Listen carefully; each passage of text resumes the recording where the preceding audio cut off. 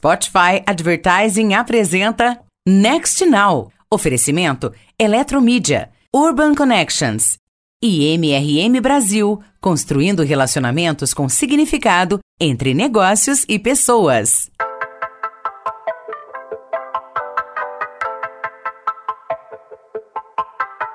Oi pessoal, bem-vindos ao Next Now, podcast do Meio Mensagem a respeito do impacto da inovação e da tecnologia no mercado de comunicação e marketing. Neste episódio, vamos abordar como o protagonismo da mulher pode contribuir para o mercado de inovação e de capital de risco. Eu sou Victoria Navarro e quem me acompanha neste papo é Dani Junco, fundadora e CEO da B2Mami, empresa focada na capacitação e conexão de mães ao ecossistema de inovação e tecnologia, e Fernanda Travesso, sócia e COO da Wish, plataforma de investimento anjo em startups inovadoras lideradas por mulheres.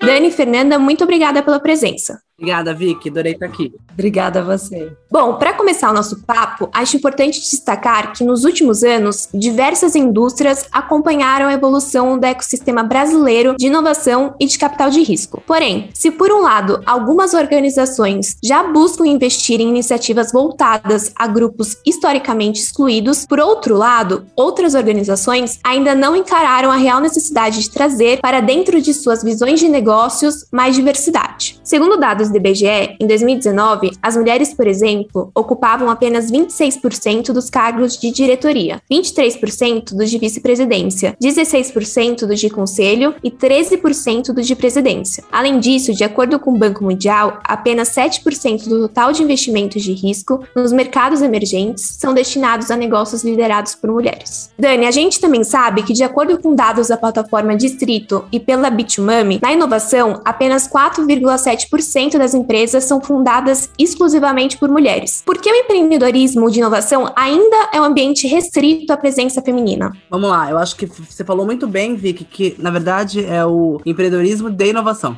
né? De startups, de tecnologia. Porque hoje as mulheres já empreendem mais que os homens. Quando você pega o número total de CNPJs abertos no Brasil, a gente tem aí 51,2% acima são de mulheres empreendendo. As mulheres já empreendem mais que os homens do país. No nosso ecossistema, na nossa conversa aqui, isso ainda é muito pequeno. E me perguntam se falta coragem para mulheres empreenderem inovação. E não falta coragem, falta recurso. Porque uma coisa é você ter que voltar para o mercado de trabalho, onde tem um modelo de negócio como é de startup de inovação, que morre a cada 10, 9 morrem. Então, como é que você vai fazer, muitas vezes, se você lidera a sua casa, se você tem filhos, se você é financeiramente responsável, né, hoje, se você pegar o número de brasileiras no país, 66% das casas já são lideradas por mulheres, principalmente quando você pega da classe C e D. Então, quando você olha para empreender em startup, tem alguém pagando a conta, né, daquele monte de PowerPoint bonito procurando investimento. Tem alguém liderando alguma coisa, tem alguém pagando um teto, uma comida e uma luz. Normalmente, somos nós que também fazemos na nossa casa. Então, quando se fala de inovação em tecnologia, onde a margem de erro é muito grande, onde startup você tem que falhar, né, e acertar rápido, e investir em tecnologia, e contratar um CTO, e ficar testando, e abrir uma plataforma, e baixar para depois encontrar um modelo de negócio, isso é muito complicado quando você fala de mulheres founders, né, porque você tem todo um outro peso que os homens não têm. Então, é muito importante a gente olhar para esse lugar que não é uma questão de coragem, por muitas vezes é uma questão de recurso, e dois recursos que são finitos, né, que é tempo e dinheiro. Então a economia do cuidado ainda segrega,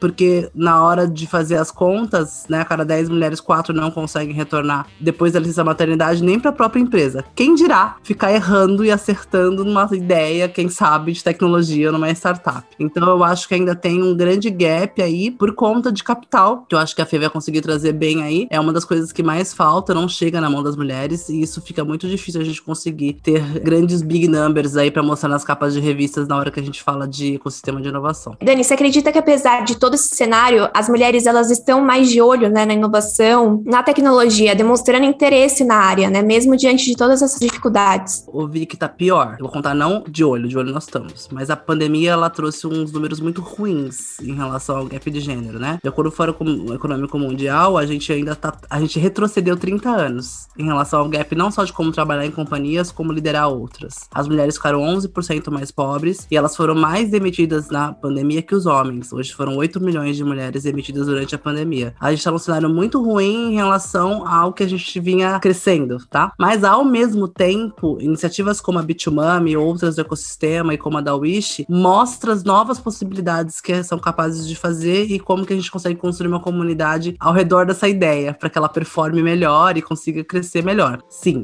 eu acredito que as mulheres estão olhando para outros lugares possíveis que não antes, tá? É muito novo, né? A gente tá falando da quarta revolução industrial, ela não tem 20 anos. A gente tá falando, o Google tem 22 anos. Então é tudo muito novo pra gente olhar, mas eu acho que o nosso papel tá sendo feito pra abrir esses olhos. Olha, tem outros jeitos de fazer coisas e você pode escolher entre ter uma empresa que é de plataforma tecnológica, né, ter uma startup de plataforma tecnológica, ou ter produtos e serviços que escalam, que são coisas completamente diferentes, que você inclui tecnologia para escalar. Então é isso que a gente acaba mostrando aqui. Um estudo da Kaufman Fellows, Organização de Liderança e Inovação e de Formação de Capital, afirma que as empresas com ao menos uma fundadora mulher e uma C-Level empregam 6 vezes mais mulheres do que empresas com apenas homens fundadores. A Dani comentou agora há pouco, mas Fernanda, na prática, você vê esse movimento acontecendo aqui no Brasil? Eu acho que o que a gente vê acontecendo é que, primeiro, antes ficava uma coisa meio no campo das ideias, né? Então você tinha aí um grupo de mulheres defendendo de que as mulheres trazem mais e atraem mais diversidade para dentro das empresas, mas você ainda tinha isso um pouco no campo das ideias sem muito dado. E de uns anos para cá, a gente já vê alguns estudos que trazem isso numericamente, em relação à performance, à entrega de receita. Então, você tem mais de um estudo sobre isso, mas um deles fala que os negócios cofundados, né, fundados ou pelo menos cofundados por mulheres, geram uma receita em torno de 10% maior do que aqueles fundados exclusivamente por homens. E aí, quando você começa a mexer com dado e com números, eu acho que gera uma responsabilidade maior e até uma necessidade maior, inclusive dos homens que estavam se negando a olhar para essa realidade. Você gera um interesse que é um interesse de negócio, é um interesse de business, né? Você não tá mais querendo fazer isso, que há um tempo atrás a gente ficava naquela conta da boa vontade ou de uma coisa que parecia ser uma coisa meio filantrópica. Então a gente vai ajudar as mulheres porque elas precisam de ajuda. E não é isso que a gente quer. Eu acho que negócios como a Bitumami, estudos como esse, mostram que é necessário dar a mão para essas mulheres e trazer elas para esse mercado, não porque a gente precisa só ajudar as mulheres, mas porque de fato as mulheres entregam. Elas entregam resultado. As mulheres entregam mais diversidade dentro das empresas. Isso é uma coisa que a gente tem visto na prática e tem visto com números nos últimos tempos. E a gente já foi muito questionado em relação a, vocês estão querendo então dizer, vocês estão querendo pregar, né, através desses estudos, que as mulheres então elas são melhores do que os homens, elas performam melhor por quê? Elas são mais competentes do que os homens, elas são mais preparadas do que os homens, e na verdade o que está por trás disso é exatamente o que você falou em relação à diversidade. O que acontece é que a mulher tem um olhar mais aberto para a diversidade. Então o que entrega maior valor, o que traz a performance, não é de fato a presença ou a não presença da mulher por ela em si mesma, mas o fato de que a mulher permite a formação de um grupo muito mais diverso, um grupo multidisciplinar. A mulher não necessariamente contrata e atrai só os iguais a ela, né, os semelhantes. E esse é um perfil que a gente viu ao longo dos últimos anos, e não é à toa que ele durou tanto e que ele tem sido tão duro de derrubar, que é esse perfil de que o homem busca muito a semelhança, né? O homem, em geral, ele escolhe negócios muito parecidos com ele, escolhe recursos com aqueles que ele se identifica mais, e ele acaba formando uma equipe de uma empresa muito uniforme. Eu quero saber de vocês duas, qual que é a importância de criar mecanismos para trazer diversidade à tecnologia, né? Como fomentar essa criação? Diversidade é driver de inovação. Então, se você conversa com as mesmas pessoas, você vai ter as mesmas respostas. É uma coisa muito tão simples, né? Tão simples. Metade da população do mundo é mulher. Eu não vou nem contar que a gente é mãe da outra metade. A gente consome diferente dos meninos. A gente se conecta diferente dos meninos. Então, quando você pega lá, em plena televisão americana não, né? Foi num outro país, acho que foi na Alemanha, uma startup que vende luva rosa para tirar o absorvente para não sujar a mão de menstruação e vende isso como uma inovação, e você vê ela sendo investida por 4 homens na televisão, que história que você está contando? Você está vendendo um produto ou serviço que não é um problema, mas 4 homens de um lado se juntaram para criar isso, 4 homens de lado se juntaram para investir nisso. Então, quer dizer, quanta coisa mais legal, melhor, mais rápida a gente poderia estar tendo se a gente fosse um exército mais diverso. Porque alguém ia levantar na mesa e falar, cara, mas eu não tenho nojo da minha menstruação, isso não tem nenhum problema de eu tirar aí plástico, vamos combinar, né? E rosa. E aí ia ter uma discussão que de repente tivesse um novo produto ou um novo serviço que realmente deixasse a vida das pessoas, das mulheres, no caso, melhor. Então, quando a gente fala de diversidade, não é só porque é legal, porque fica bonita a foto e porque é justo, né? Não vou nem entrar nesse lugar de justiça social, mas não é só por isso, que já é bastante coisa você liderar o dinheiro e deixar na mão de pessoas de maneira igual, né? Mas assim, não é nem nesse lugar, é no lugar, na hora que você for pensar em alguma coisa no seu time, você vai desconsiderar como consome, pensa, usa toda uma população. E assim, e aí aqui na Bitmami, eu vou ser bem sincera, Vicky, eu realmente, quando eu vejo produtos e serviços que são tão liderados por homens, que não tem nenhuma mulher no board, que na empresa dentro nenhuma mulher participa, quando eu vejo eventos que são assim, eu chamo minha comunidade para não comprar, não participar, não se envolver. A gente precisa de cada vez mais mulheres produzindo produtos e serviços para que as mulheres usem. E para acabar aqui, passando pra Fê, eu só acredito em transformações reais quando dinheiro e poder estão no jogo. Então, na hora que a gente escolher direito onde a gente vai gastar o nosso dinheiro, é que realmente as coisas vão mudar, e acho que é por isso que a Wish também existe, né, Fê? É isso aí. E o meu ponto é, existe uma certa prepotência deles acharem que por tanto tempo estavam ali criando as regras sozinhos e criando os negócios sozinhos, e foi assim que o mundo evoluiu até hoje, né? A gente tá aí numa sociedade muito machista, culturalmente, historicamente formada desse jeito, que em momento nenhum não, mas em vários momentos eles não se questionam. Será que a gente deveria validar essa ideia? Será que a gente deveria trazer alguém com um pouco mais de lugar de fala para tratar de um problema? Se o nosso problema é a menstruação, será que a gente não deveria conversar com essas pessoas? E eu acho que aí remonta, e é muito curioso, porque remonta a um princípio básico de inovação e validação de startup, né? Que é consultar o seu cliente, é saber se aquilo ali é uma dor para o seu cliente. Existe essa dor para fazer essa captação? A gente tem percebido uma quantidade muito grande dentro dessas startups, dentro desse pipeline, de fundadoras que estão resolvendo problemas femininos. Então, quando você olha para o primeiro batch da Wish, apesar de não ter sido uma regra, a gente acabou trazendo 3 startups que estavam olhando para questões de mulheres. E isso não foi uma coisa proposital.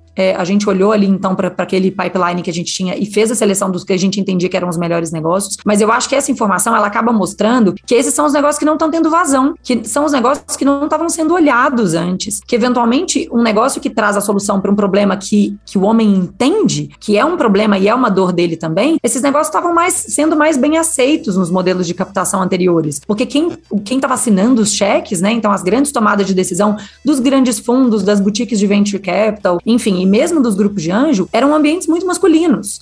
O mundo do investimento anjo, ele é um mundo ainda muito masculinizado, e a gente escuta isso das fundadoras que chegam até nós. Muitas delas já tiveram oportunidades, eventualmente, de entrar em contato com esses fundos, e elas não conseguem se identificar com a linguagem que é usada ali, ou elas não conseguem, eventualmente, se inspirar em algum caso de sucesso de uma captação grande que tenha sido feito por uma mulher fundadora. Então, eu acho que aí a gente mistura um monte de coisa, mas o que a gente está trazendo é um novo modelo, um novo tom, uma nova conversa, um novo olhar, para poder trazer essas pessoas para a mesa. Hoje a gente tem um percentual maior de investidoras mulheres nas nossas rodadas do que homens, acho que muito por causa dessa mudança de tom e desse convite para que novas pessoas entrem no mundo do investimento anjo, seja através de rodadas públicas com a plataforma de equity crowdfunding, seja através de rodadas privadas, mas a gente nunca impediu, e é do nosso grande interesse, que os homens também participem desse movimento, porque eu acho que esse é um movimento, como a Dani disse, que tem que ser um movimento feito por todos. Isso não são só as mulheres que têm que correr atrás dessa correção, de anular esses vieses inconscientes que acabam fazendo com que os negócios fundados por mulheres fiquem de fora. Porque são muitos bons negócios promissores. A gente encontra casos como esse que a Dani falou, né? Que eu acho que é um caso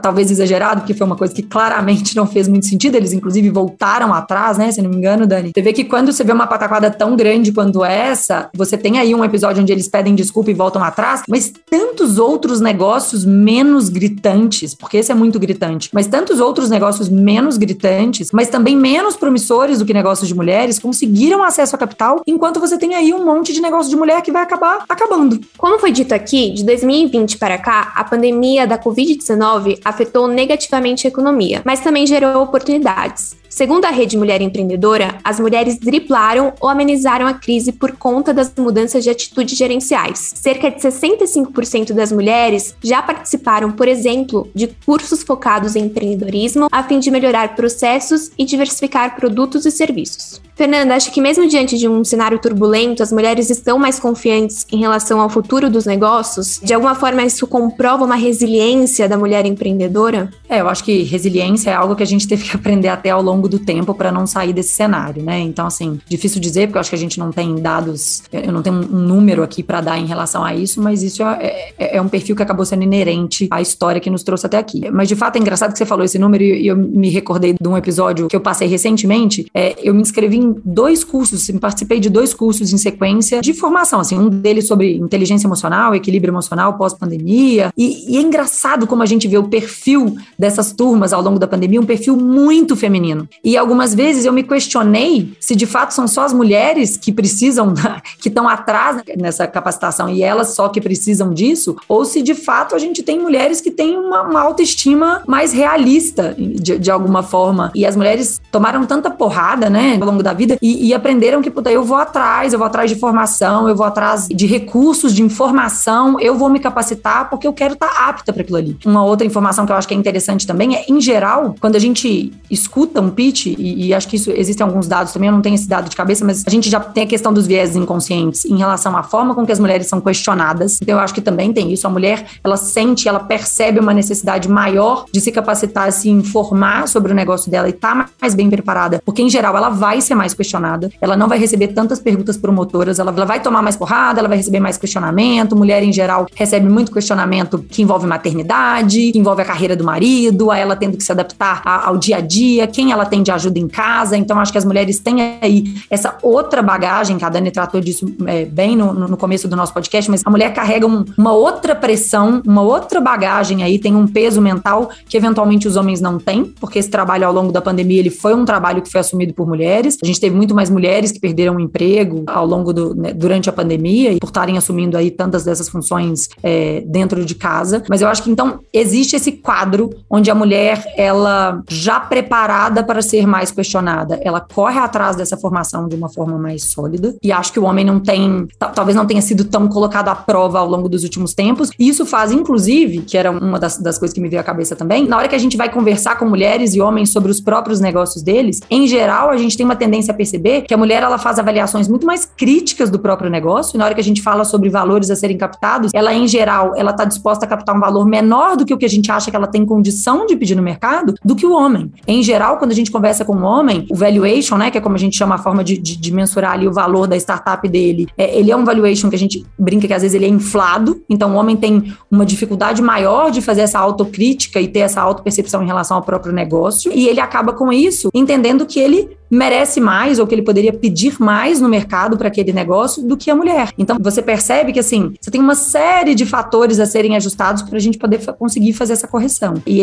alguns desses fatores são históricos, né, e tem a ver com a forma com que as mulheres lidam com os problemas, a forma com que os lares são construídos, qual que é a dinâmica familiar dos lares brasileiros, e não só brasileiros, mas como que funciona aí a dinâmica da renda dentro da própria casa e do cuidado dentro da própria casa, e são problemas de mercado também, em relação à forma com que as mulheres são questionadas, os viés inconscientes e a essa tomada de decisão. Então, acho que todo esse bolo acaba formando, então, um pouco do que você está dizendo. Mulheres correndo, como se elas estivessem correndo atrás do prejuízo de uma forma mais enfática e mais dedicada do que os homens. Pois é, acho que é importante destacar que dentro da diversidade de gênero há a interseccionalidade, né? Aqui entra um preconceito racial, de constituição familiar, maternidade. Dani, como você vê essas camadas de preconceito? Com certeza, quando você fala de mulheres brancas, mulheres pretas, né, mulheres LGBTQIA+, ou outras camadas, a gente tem uma piora clássica do quadro, tá? Então, nem tô falando só do empreendedorismo na área de inovação, eu tô falando de todos, né? A gente tem um projeto aqui muito importante para formação de profissões na área digitais para mulheres da classe CD, principalmente mulheres que moram em periferia, e a gente começa a perceber que tem um gap gigantesco, e o que também não é muito inteligente. De acordo com a G10 Favelas, as 10 maiores favelas do país faturam 9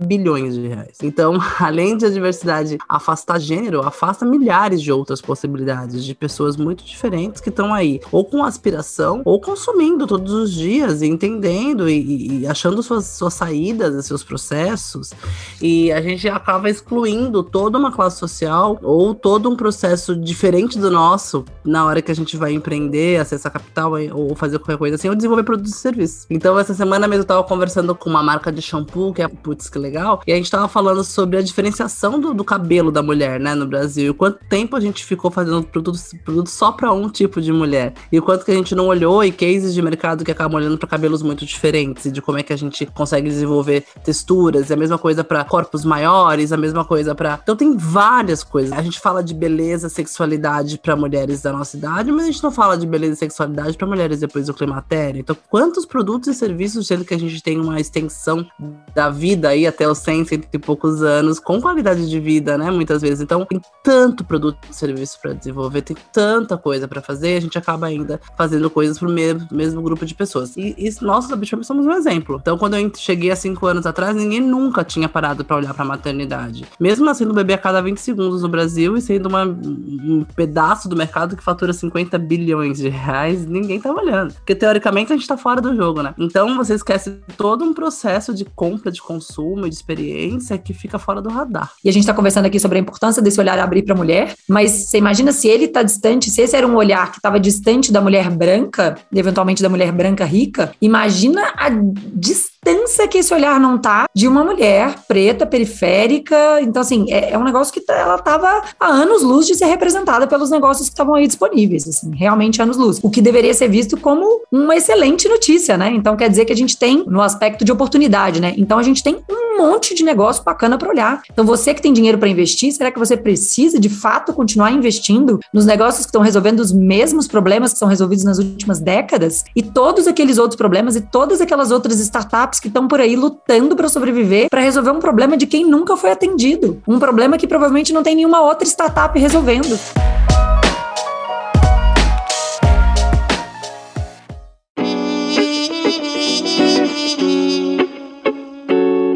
No bloco anterior, abordamos os baixos números de empreendedorismo feminino em inovação e as dificuldades em atuar no mercado de trabalho como mulher. Agora, acho importante ressaltar que a maior parte das fundadoras ouvidas em estudo do distrito da Beach Mami declarou que o principal motivo para empreenderem está no autoconhecimento sobre determinado mercado ou determinada solução e na crença em relação à possibilidade de inovar, fazendo melhor do que já está sendo feito no produto ou no serviço ofertado. Há, por exemplo, uma expressiva participação de fundadoras e sócias no setor de fashion techs, com quase 60% das empresas com mulheres em sua fundação. Na sequência, ainda de acordo com o estudo, aparecem RH e gestão de pessoas, negócios sociais e alimentação. Porém, quando se segmenta apenas fundadoras pelo setor de atuação de suas startups, a maior parte está em saúde e biotecnologia. Dani, a que se deve isso? Pode-se dizer que é por conta de uma predileção das mulheres por esses setores no dia a dia? Engraçado que a gente vem da segunda revolução industrial sendo os computadores, né?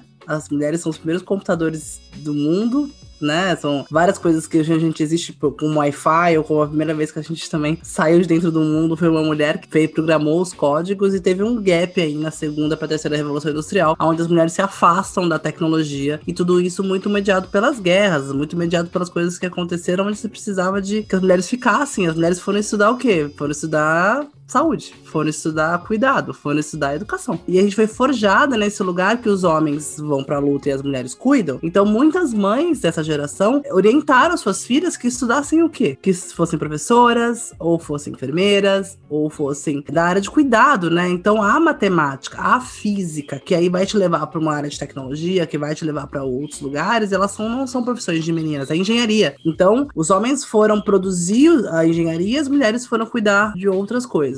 Então a gente teve um gap aí os brinquedos que entregam para as meninas ainda são diferentes dos brinquedos que entregam para os meninos. Quando um ganha um computador, a outra ganha alguma outra coisa. Então a gente tem um grande gap, isso um pouquinho antes da nossa geração. A gente tá falando de 20 anos atrás. Hoje, graças a Deus, se você me perguntar, Dani, o que mudou? Eu acredito que a nova geração de mães, que é a nova geração que chega lá, já olha para esse lugar de uma outra maneira, e a pandemia acelerou o processo. Porque começaram a se perceber que ninguém sabe qual é a próxima geração do mundo, e eu vou falar que tem youtubers, tiktokers, que ganham mais que médicos renomados. Então não tem mais segurança psicológica nem financeira em nenhuma profissão. Nenhuma profissão. Não tem uma profissão que você vai falar, uau, essa pessoa aqui em comparação com esta pessoa aqui. Então, se eu puder dar um recado pra quem tá ouvindo a gente, precisamos de mais mulheres querendo estudar engenharia, querendo estudar matemática, querendo estudar tecnologia. E não é faculdade, não é curso. Hoje você tem uma 42 liderada por uma mulher e uma mãe, a Karen Canaan, que forma gratuitamente pessoas em tecnologia, e tem muitas mulheres que estão estudando na 42 hoje, em qualquer idade. Então, esse gap vem da escola, vem do jeito que a gente ainda é tratada, vem de enquanto é a gente que tá cuidando. Então, fisiologicamente falando, só pra terminar minha fala, não existe nada que diga que a gente vai melhor numa coisa e os meninos na outra. Isso não existe. Não existe fisiologicamente falando nada que diga que a gente é multifacetada, a gente consegue fazer várias coisas ao mesmo tempo. Ninguém consegue fazer tudo ao mesmo tempo. Nada, nem ninguém, nem mulher, nem homem, nem ninguém. bem. Então isso foi só uma falácia que a gente contaram pra gente, a gente acreditou. Também, segundo o mesmo estudo do Distrito e da Bitumami, entre as startups fundadas, cofundadas e lideradas por mulheres, 80% têm até 20 funcionários. Isso mostra que essas empresas são de menor porte em comparação ao ecossistema. Quando falamos de scale-ups, aquelas companhias que crescem de maneira escalável e que sustentam seus negócios a longo prazo, 41% das fundadas e cofundadas por mulheres possuem entre 201 e 500 funcionários. Fernanda, apesar dessas startups fundadas por mulheres representarem apenas 4,7% do ecossistema, qual é o seu impacto na geração de emprego? A gente está numa crescente em relação à participação das mulheres, essa desconstrução, né, do patriarcado, de alguma forma, que ainda é muito presente, mas a gente vive hoje uma desconstrução e uma conscientização sobre essa desconstrução, que eu acho que ela está aí marcada ao longo do tempo. Mas, de fato, e eu acho até que a Dani, eu já vi a Dani falar sobre esses dados, ela pode me complementar depois, se você que ela tem isso de cabeça, sobre o quanto a mulher traz e ela alavanca o entorno dela quando ela está na liderança de uma empresa ou de uma startup. Então, o que a gente tem visto é isso, é um comportamento muito diferente da mulher em relação ao entorno, à comunidade dela, a forma com que ela vai trazer as outras pessoas junto. Por falta de acesso a capital, muitas vezes, e falta de ajuda, as startups fundadas por mulheres, elas não conseguem escalar porque elas não chegam até lá na linha de maturidade, porque elas não têm a mesma ajuda que os homens tiveram lá nesse começo. Pode ser que os homens gerem mais emprego por serem mais startups que seguem ao longo dessa linha do que as mulheres, mas se a gente olha para o comportamento da mulher dentro da empresa, sim, o que a gente vê hoje é um perfil muito diferente de liderança dos homens. A mulher entrando no mercado de trabalho, então, a gente buscando uma maior equidade da presença feminina no mercado de trabalho, a gente cria valor. A mulher no mercado de trabalho, a entrada da mulher no mercado de trabalho traz valor para a economia como um todo. E isso é dado de estudo mesmo, e eu acho que é a partir daí que a gente vai conseguir trazer o convencimento das pessoas. Quando você pega a quarta revolução que a gente está vivendo agora, que ela é ágil, né? Ela é não linear, ela é exponencial e ela acontece tudo ao mesmo tempo agora. A gente não consegue liderar sem ouvir outras pessoas. É impossível. É tudo tão novo que você não vai ter repertório. Você não consegue ligar os pontos pra trás. Eu vi uma frase, vou me perdoar, eu não lembro de quem é, tá? Acabamos de postar no meu Instagram aqui, eu posso até ler depois, mas foi muito legal, que você precisa às vezes trocar a experiência pela visão. Então, porque você não consegue, a experiência não consegue ligar os pontos pra frente. A experiência, igual o Steve Jobs fala, né? Você consegue ter uma visão das coisas ligando os pontos pra trás, mas pra frente você não consegue. E como é que você tem visão sozinha? Só com os valores que você percebeu, com as coisas que você entendeu. As mulheres, o feminino, na verdade, tem essa capacidade de colaborar, de pedir opinião, de criar ambientes seguros de negociação. Quantos mais homens visitarem o feminino, mais o time vai ser bacana para construir coisas assim. Bom, as soluções B2B, né, ou seja, business to business, são a maioria entre os empreendimentos liderados por mulheres. Dani, a que se deve isso? Você acha que está relacionado à busca por rentabilidade, escalabilidade, competitividade e impacto? Muitas mulheres que vieram para empreender com startup vêm do mundo corporativo. Muitas. Tá? Elas vêm numa transição de carreira no mundo corporativo. Para você trabalhar vender para B2C, por exemplo, você tem que ter uma ideia de varejo, de volume, muito complexo. Tem um repertório aí para B2C que ele não é fácil de fazer, principalmente se você não esteve lá antes. Então é muito natural as mulheres que transitam de carreira no mundo corporativo pensar em soluções que tem o B2B envolvido. Elas ficam mais seguras, como uma consultoria, né, como uma mentoria, como os processos de marketing. Então, B2C é um bichinho complexo de jogar, porque você precisa de muito dinheiro para validar. Eu costumo dizer que B2B compra o que precisa, B2C compra o que gosta. Você mapear o que uma pessoa gosta é muito mais complexo. Então eu tenho quase certeza que pela experiência de transição de carreira do mundo corporativo para quem entra em startup, tem a maior facilidade de olhar para modelos de negócio que tem o B2B. De acordo com o Distrito e a Bitumami, startups fundadas só por mulheres receberam apenas 0,04% do total aportado em 2020. Ao longo dos 10 últimos anos, o volume investido nessas startups evoluiu timidamente. Isso mostra que há dificuldade em mulheres captarem investimentos no setor de inovação. Entre os desafios na trajetória do empreendedorismo está escalar o negócio. As mulheres costumam ser questionadas por expectativas de perdas e ações para redução de riscos, enquanto os homens por ganhos. Fernanda, como mitigar esses vieses? Eu acho que isso passa um pouco pelo que a gente conversou no começo, né? E essa é a tese da Wishi, né? Exatamente essa maior dificuldade para o acesso a capital, simplesmente pelo fato de ser mulher,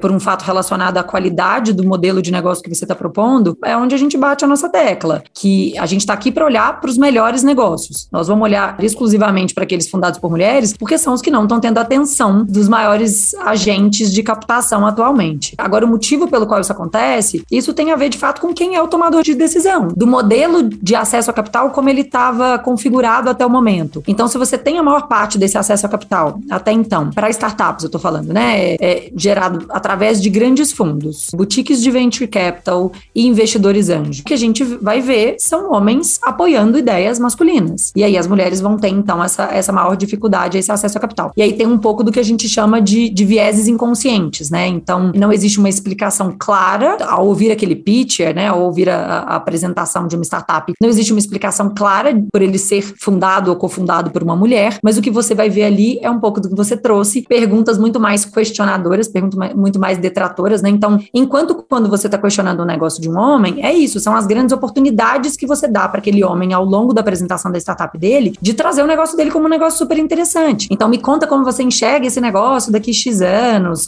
quais são os grandes desafios que você está aqui para endereçar. Então, é como se você levantasse a bola para o cara cortar, enquanto para a mulher você tivesse aí essa reticência, né? Você estivesse colocando uma série de dificuldades para essa captação. E aí isso acaba gerando esses números que você falou, que são, assim, é inacreditável a gente pensar, né? Que na hora que a gente parte lá de cima do mundo majoritariamente feminino, com CNPJs, a maior parte dos CNPJs femininos, e aí você vai reduzindo isso, então, para quantas dessas mulheres estão representadas no mundo de startup, quanto dessas mulheres têm, de fato, acesso a capital, você chega de que a nossa participação ela é muito irrelevante ainda. Então, antes você tinha um investimento em startup muito exclusivo para as pessoas participantes desses grupinhos, cheques muito altos, então não era exatamente uma participação muito democrática. As pessoas costumavam ter muita dificuldade de acesso, então eu conheço muita gente que gosta do ecossistema de startup e eventualmente teria sido investidor anjo, mas não sabia nem por onde começar. Quem que eu tenho que procurar? Eu tenho, a não ser quando você tem um amigo que é dono de uma startup, e aí você vai ali impulsionar e capitalizar e investir no seu amigo. Se não era assim, você antes não tinha muitos canais para fazer isso. E aí o que as plataformas de equity crowdfunding trouxeram é um pouco dessa democratização. Então você tem aí plataformas com cheques a partir de 500 ou R$1.000 e você já consegue, através de um processo todo online, fazer a sua participação no ecossistema de startup, numa lógica parecida com o que a gente vinha a lógica de bolsa até hoje, né? Então a CVM regulou esse mercado através de uma instrução normativa específica, que é a 588, tornou essa modalidade mais segura, e aí as plataformas de equity crowdfunding então começaram a trazer essa possibilidade de composição de carteira, que eu acho que também no cenário de economia atual fez muito sentido, porque as pessoas estão buscando investimentos alternativos, né, novas formas de buscar taxas melhores do que as oferecidas pelo mercado. Dani Fernanda, de acordo com as suas próprias experiências profissionais mesmo, quais desafios enfrentam, né, por serem mulheres? Ah, cara, vou falar que na minha posição aqui, muito pequenos desafios, eu vou falar bem a verdade, assim, sabe? Na posição que eu tô estudada, com uma puta de uma comunidade, com rede de apoio na minha casa, branca, hétero, classe média, sendo bem sincera, assim, Vicky, eu enfrento... a gente é preterida, às vezes, dos projetos, a gente, às vezes, é tratada como que bonitinho esse projeto da Bitmami dessas mães todas juntinhas, a gente tem um pouco de, uau, eu não imaginava que esse evento fosse assim, foi vocês mesmos que fizeram. Tem umas frases assim, né, que a gente consegue já ter repertório hoje pra se reposicionar e pra falar, não, peraí, tá fácil, tá? Na minha posição hoje eu não vou dizer que ela é complexa, não. Agora, onde tá o difícil? Tá difícil, porque ao mesmo tempo que esse lugar duro a gente já viveu, a gente já conseguiu ter saúde mental, terapia e repertório pra conseguir se segurar, sabe, Vic? Então, assim, isso tá tudo bem. O mais difícil aqui é porque a gente tem um modelo de negócio que são 3, basicamente. A gente é uma empresa de pipeline de startups, né? Então a gente faz programas de aceleração. A gente é uma empresa de educação e pesquisa. E a gente é uma empresa de mídia. E todo mundo quer tudo de graça. Então, assim, a coisa mais difícil aqui é tentar entender como que eles entendem que a gente precisa sobreviver para que esse monte de outros projetos sobrevivam. E antes eu ia um pouquinho mais, estourava a pílula, sabe? Assim, falava, não, veja bem, eu já falo, é tanto, meu Media Kit tá aqui, é assim que a Bitmami funciona, é assim que custa, faz sentido ou não faz sentido? Ah, não faz, obrigada, próximo. Então, assim, o que mudou agora, o que é mais difícil, é você me pedir uma palestra no Dia das Mulheres de graça. Então você tira a CEO de uma empresa que tá segurando 30 mil, 40 mil mulheres para conseguirem colocar suas ideias de pé, para te trabalhar para sua empresa milionária de graça. Toma vergonha na cara. Então, assim, na verdade, esse é o mais difícil. Me proteger dessas frases aí patéticas, ridículas, frágeis, isso tá bem fácil. Graças a Deus, já tenho um repertório interessante para responder. O mais difícil, dá pra entender que a gente não tá aqui brincando, a gente gosta de dinheiro, e eu só acredito de novo em transformações que têm dinheiro e poder na mesa. Eu concordo com a Dani que, primeiro, cada vez que eu passei alguma dificuldade, ou que eu consegui identificar alguma dificuldade que eu tava passando por ser mulher, me veio à cabeça, se eu, na posição que eu tô, passo por por isso, o que não tá acontecendo com as mulheres desse Brasil? Meu Deus, que medo, sabe assim? Que eu tô de fato numa posição super privilegiada, né? E numa posição com o suporte dos meus pais, já vindo de uma escola muito boa, falando inglês. Então, assim, numa situação onde a pessoa, pra ela me atacar, pra ela conseguir me diminuir, ela vai ter que bater muito forte. E em alguns momentos já aconteceu, tá? Eu acho que como a grande maioria das mulheres, difícil hoje em dia encontrar uma mulher que tenha passado pelo mercado corporativo, tenha passado pelo mercado tradicional de trabalho, ou mesmo pelo mundo das startups, e não tenha escutado um comentário preconceituoso. Eu já fui diretora de uma importadora e já escutei que estava ali porque era bonita, já tive que lidar com o rumor de que eu tinha um caso com o dono. Todas essas bobagens, essas coisas ridículas que a gente passa, que eu acho que é uma intenção desesperada de descredibilizar o potencial de uma mulher, né? E acho que essas coisas, graças a Deus, me impactaram muito pouco. Eu acho que, na verdade, o impacto que elas tiveram em mim foi um impacto positivo de me mostrar que se eu estava passando por aquilo ali, então talvez eu devesse fazer alguma coisa para o mundo mudar, para outras mulheres que talvez não tivessem a mesma firmeza ou a mesma tranquilidade, eventualmente financeira e de formação, de lidar com isso da forma com que eu estava lidando. Mas acho que o lugar que ainda me incomoda muito é esse lugar do homem tentar colocar como ajuda, sabe? Assim, é esse o meu maior incômodo hoje, assim, que é toda vez que a gente quer trazer uma startup de mulher, ou a gente quer trazer uma possibilidade de investimento, ou a gente quer trazer o discurso de uma mulher por trás de um negócio brilhante, é a gente sentir que o cara quer dar um tom, e não só o cara, mas as pessoas em geral, porque acho que mulher, como eu disse, mulher também faz isso, tá, gente? Mas é a pessoa a qual a gente dirige o nosso discurso querer dar um tom de que ela vai ouvir, ou ela vai dar atenção àquilo ali por filantropia. Agora, realmente, repense, reavalie o que você tá fazendo para tentar tirar da frente os viés inconscientes. Se fosse um homem que estivesse ali fazendo exatamente aquele mesmo discurso, e já tem alguns estudos sobre isso, né? Se eles pegam um discurso e fingem que o interlocutor é um homem ou uma mulher, a reação do público que escuta é uma reação diferente. Então, acho que esse é o nosso grande desafio hoje. É tentar sair desse lugar do coitado, né? E não acho nem que é só as mulheres que estão se colocando nesse lugar, mas mesmo o homem tentar, e as pessoas tentarem colocar a gente nesse lugar de é um negócio de mulheres, eu vou ajudar, nós estamos aqui, tem essa parceria, tem esse estudo da Bitumami, é um negócio que ajuda mulheres a fazer tal coisa. Não, é um lugar de formação, é um lugar de educação, é um lugar onde as mulheres, ou mesmo a Wishi, é um lugar onde estão expostos as rodadas e onde se faz captação e acesso a capital para os melhores negócios do mercado. Muitas vezes eu já escutei sobre uma mulher bacana num conselho muito legal e fala, porque agora também, né, tem essa questão da cota da mulher no conselho. Eu falo, não tem um negócio da cota. Essa mulher, ela é mais competente do que metade daquele conselho. Ela não tá ali de favor. Ela tá ali porque ela é muito competente, porque a gente tá tentando ajustar um olhar errado que tava afetando o rumo das coisas e das composições dos conselhos, diretorias, presidências e por aí vai.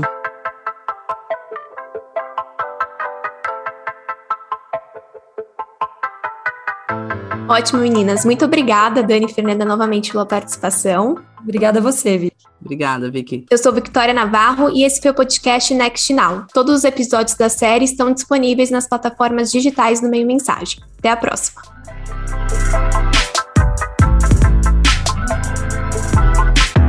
Esse podcast foi produzido e editado nos estúdios da Audio Edge, uma empresa Cisneiros Interactive.